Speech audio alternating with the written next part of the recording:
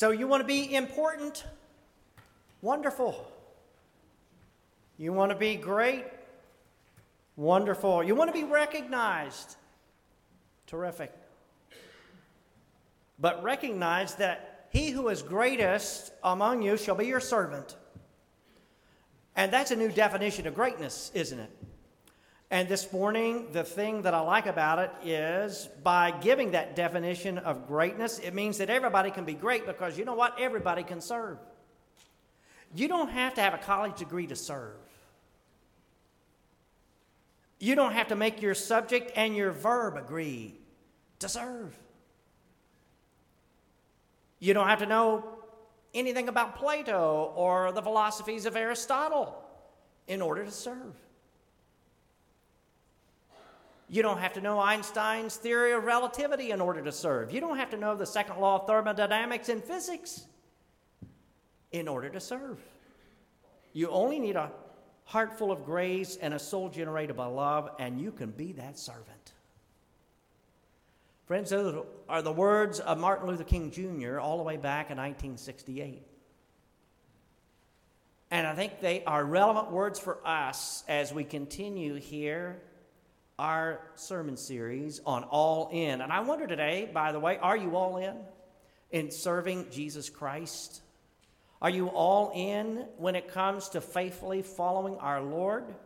Is your every attempt is to be obedient and faithful to God? To become like Christ Jesus is what we are called to do. And I wonder today, are you all in? You know, when you come to Faith Community, we ask you to take a vow, and that is to support the church, the Lord's church, by your prayers, your presence, your gifts, your service, and your witness.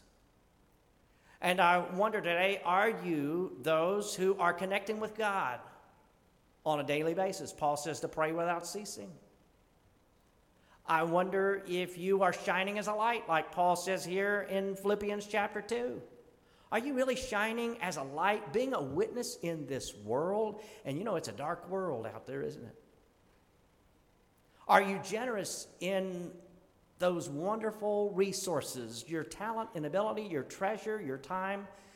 Are you generous just like God is generous?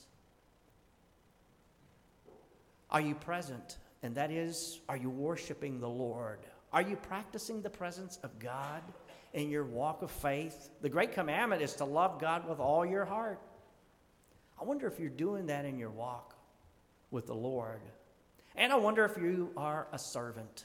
These are 5 healthy habits, 5 basic tenets, you might say, of the life of a Christian disciple. And throughout this series, we're challenging everyone to be wholly loyal to Christ in these basic staples of what it means to live out our faith. And today we're going to focus on service, servanthood. Now, every time I attempt to preach a message on service, I get confronted with something, and that is the whole idea of humility. I encounter extraordinary humility.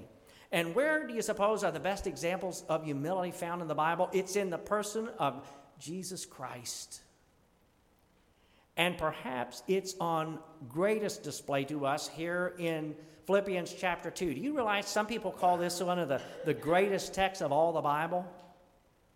Paul spelling out clearly to us how Jesus came and emptied himself and took on the form of a human being and sacrificed his life. What great humility that he had, and what thought that he had for you and me. He was other-centered and self-oriented, and his life was one of serving. He said in the Gospel of Matthew chapter 20, he said, "Whoever wishes to become great among you shall be your servant, and whoever wishes to be first among you shall be your slave, just as the Son of Man did not come to be served, but to serve, and to give his life a ransom for many." Now, the New Testament affords us about 13 different letters from Apostle Paul. And what a collection it is. Of all the letters we have from him, Philippians is the friendliest, isn't it? And you sense it here in the language right from the beginning. In verse 3, Paul writes, "I thank my God every time I remember you, and all of my prayers for all of you I Always pray with joy. And down in verse 7 in chapter 1, it is my right for me to feel this way about all of you since I have you in my heart. Or he says, God can testify how I long for all of you with the affection of Jesus Christ. I have you in my heart. Now, this sounds like a really fuzzy, mushy letter, doesn't it? And Paul is writing here from the dungeon, right? He's in jail. Have you ever thought, and can you even imagine what it must have been like for him? What would it be like for you if you were tossed into the slammer because you were serving God? But he continues on, even though he is chained and in prison. He says, therefore, my dear friends, or therefore in chapter 4, my brothers and sisters, in whom I love and long for. These are affectionate words as he's so concerned about his fellow believers and other disciples here at Philippi. Now, I'm sure you remember back in elementary school, or maybe you were in middle school, and your English comp teacher taught you how to do a form letter, how to do a business letter, the proper way to format a personal letter to a friend. I'm sure you got that kind of training. Well, guess what? We find the same thing was true back in the first century. In recent times, scholars have unearthed these manuals for letter writing out of the Greco-Roman world there in the first century, and it turns out there were 21 different type of letters back in the first century. Who knew? 21 different ways that you could format a letter.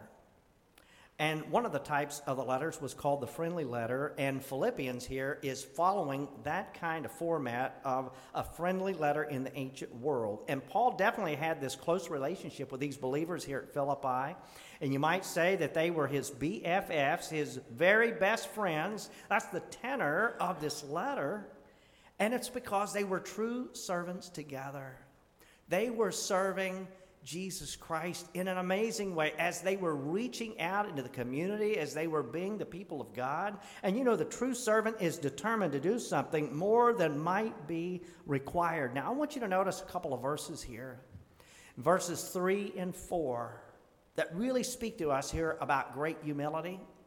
He says here, in humility, consider others better than yourself. And when he says better, he doesn't mean superior, but he means here worthy of respect. He says you're not to put other people down. You treat them better than yourself. This is a radical concept.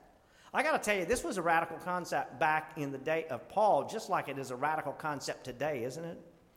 I mean, treat others better than yourself. Humility. Consider others better. That's the exact opposite of our North American culture, isn't it? It's the exact opposite of the people that we run into all the time. We're full of people who think they are better than everybody else. And we have elevated selfishness to an art form, almost a character quality. He says, decrease that critical spirit in you, because when you are critical, you are thinking that you are better than other people. Humility is not thinking less of yourself, but rather not thinking of yourself really at all. Your focus isn't on you. It's not that you think less. It's just that you don't think about yourself. Your focus is on that of others. You're other-centered rather than self-centered. And the person that thinks he's humble, I got to tell you, isn't. Because the humble person doesn't even know it, because he's focused on everyone else.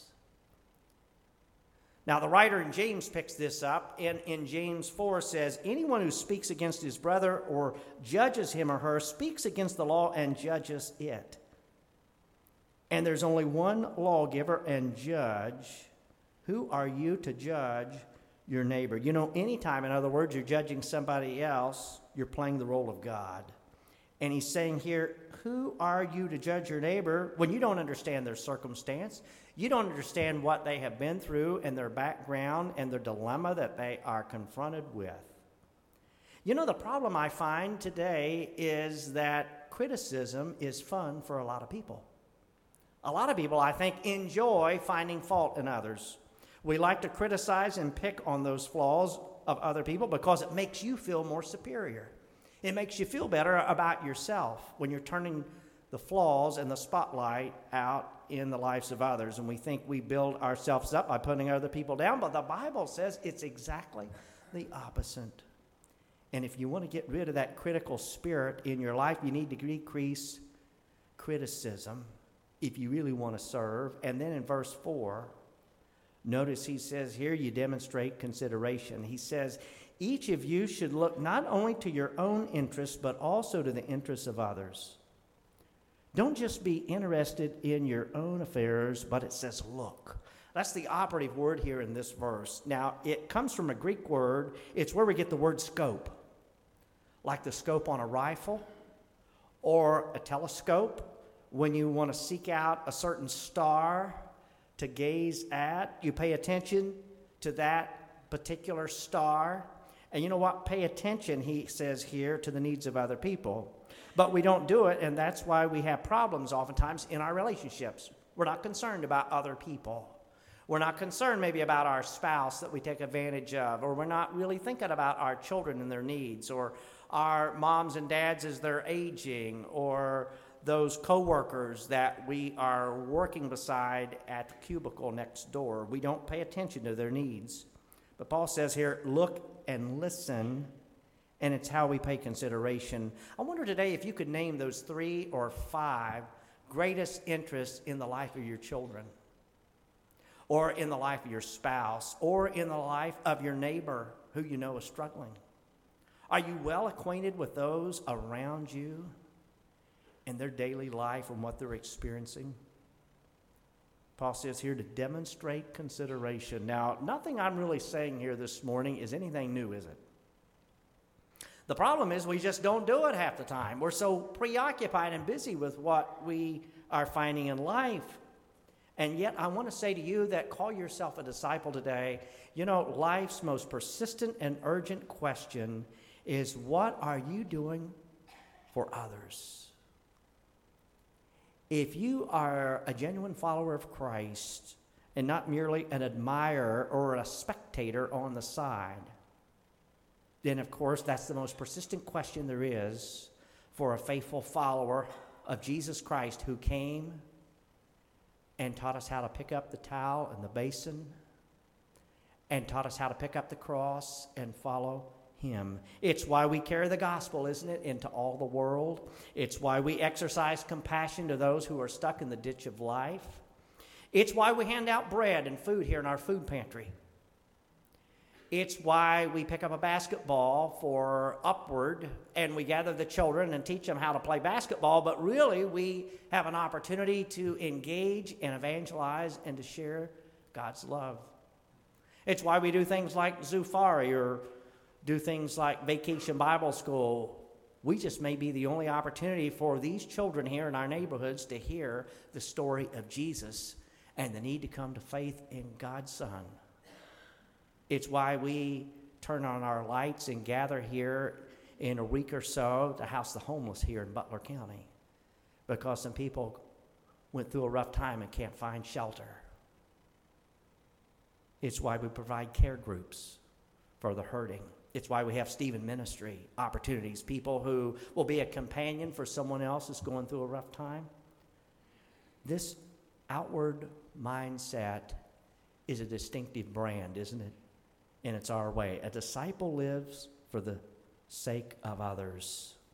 And I wonder if you are one of them today. We have another video of someone in our church who's serving and being blessed by the service of this community, a lady that we know as Ashley Osage, and I invite you to listen to her story here this morning.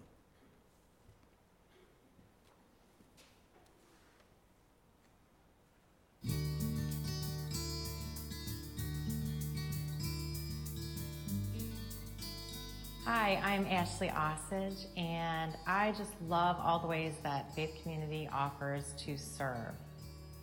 I've had the opportunity to serve on Tuesday nights where we have Stepping Forward. We offer dinner and classes to the community.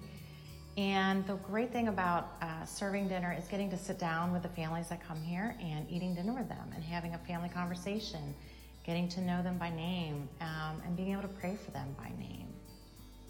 Every other month, we have the opportunity to go out to local neighborhoods and do small acts of kindness to share God's love through the Sharing the Love outreach. Last December, with my boys Ben and Andrew, we went to a local community and passed out hams and Christmas stockings for the families. I was told that most of the families will be Hispanic, so I was excited to practice some of my Spanish. And I went to the first door with my ham and knock on the door, and this woman answers, and I say, "Hola!" And she wasn't Hispanic. But she was very appreciative, once I changed to English, to receive the ham and give her son the stocking that we provided. In addition to serving locally, Faith Community has the opportunity to serve globally. Last year, we went to Guatemala and worked with a local organization that provides hands up to the indigenous community. And one of the things that impacted me the most is when we were looking for shoes for a particular gentleman, the head of this household, and looking for a bag that would have shoes that would fit him. And when I opened the bag, right on top were perfect men's shoes, because we didn't have a lot of them, but we had men's shoes and they fit him perfectly. And he was so appreciative, and I felt God just placed those there at that moment, and just reminded me what we were there for. As we were playing with the children, he left for a little bit and ends up coming back with 2 bags full from the market of bread for all of us there. There had to have been maybe 13 of us there helping, and some soda. And he served that to all of us in appreciation for what we were doing for him. And we just knew that that had to have been a week's worth of money for him. Out of his nothing, he gave everything he had in appreciation. Not only have I had the opportunity to serve this year, but I've also been on the receiving end of some of the serving that comes out of Faith Community. I've had a very difficult year and some overwhelming situations, and Faith Community's group, Handy Helpers, came out and helped me with my home in ways that I couldn't imagine. And I just felt so grateful, and I felt God's love. I felt God's love through them. I felt God's love for me, telling me everything's gonna be okay. And I feel like God revealed to me the impact that we have when we serve. Serving has just been such a wonderful part of my life, and I am so grateful for Faith Community for all the opportunities that we do have to serve.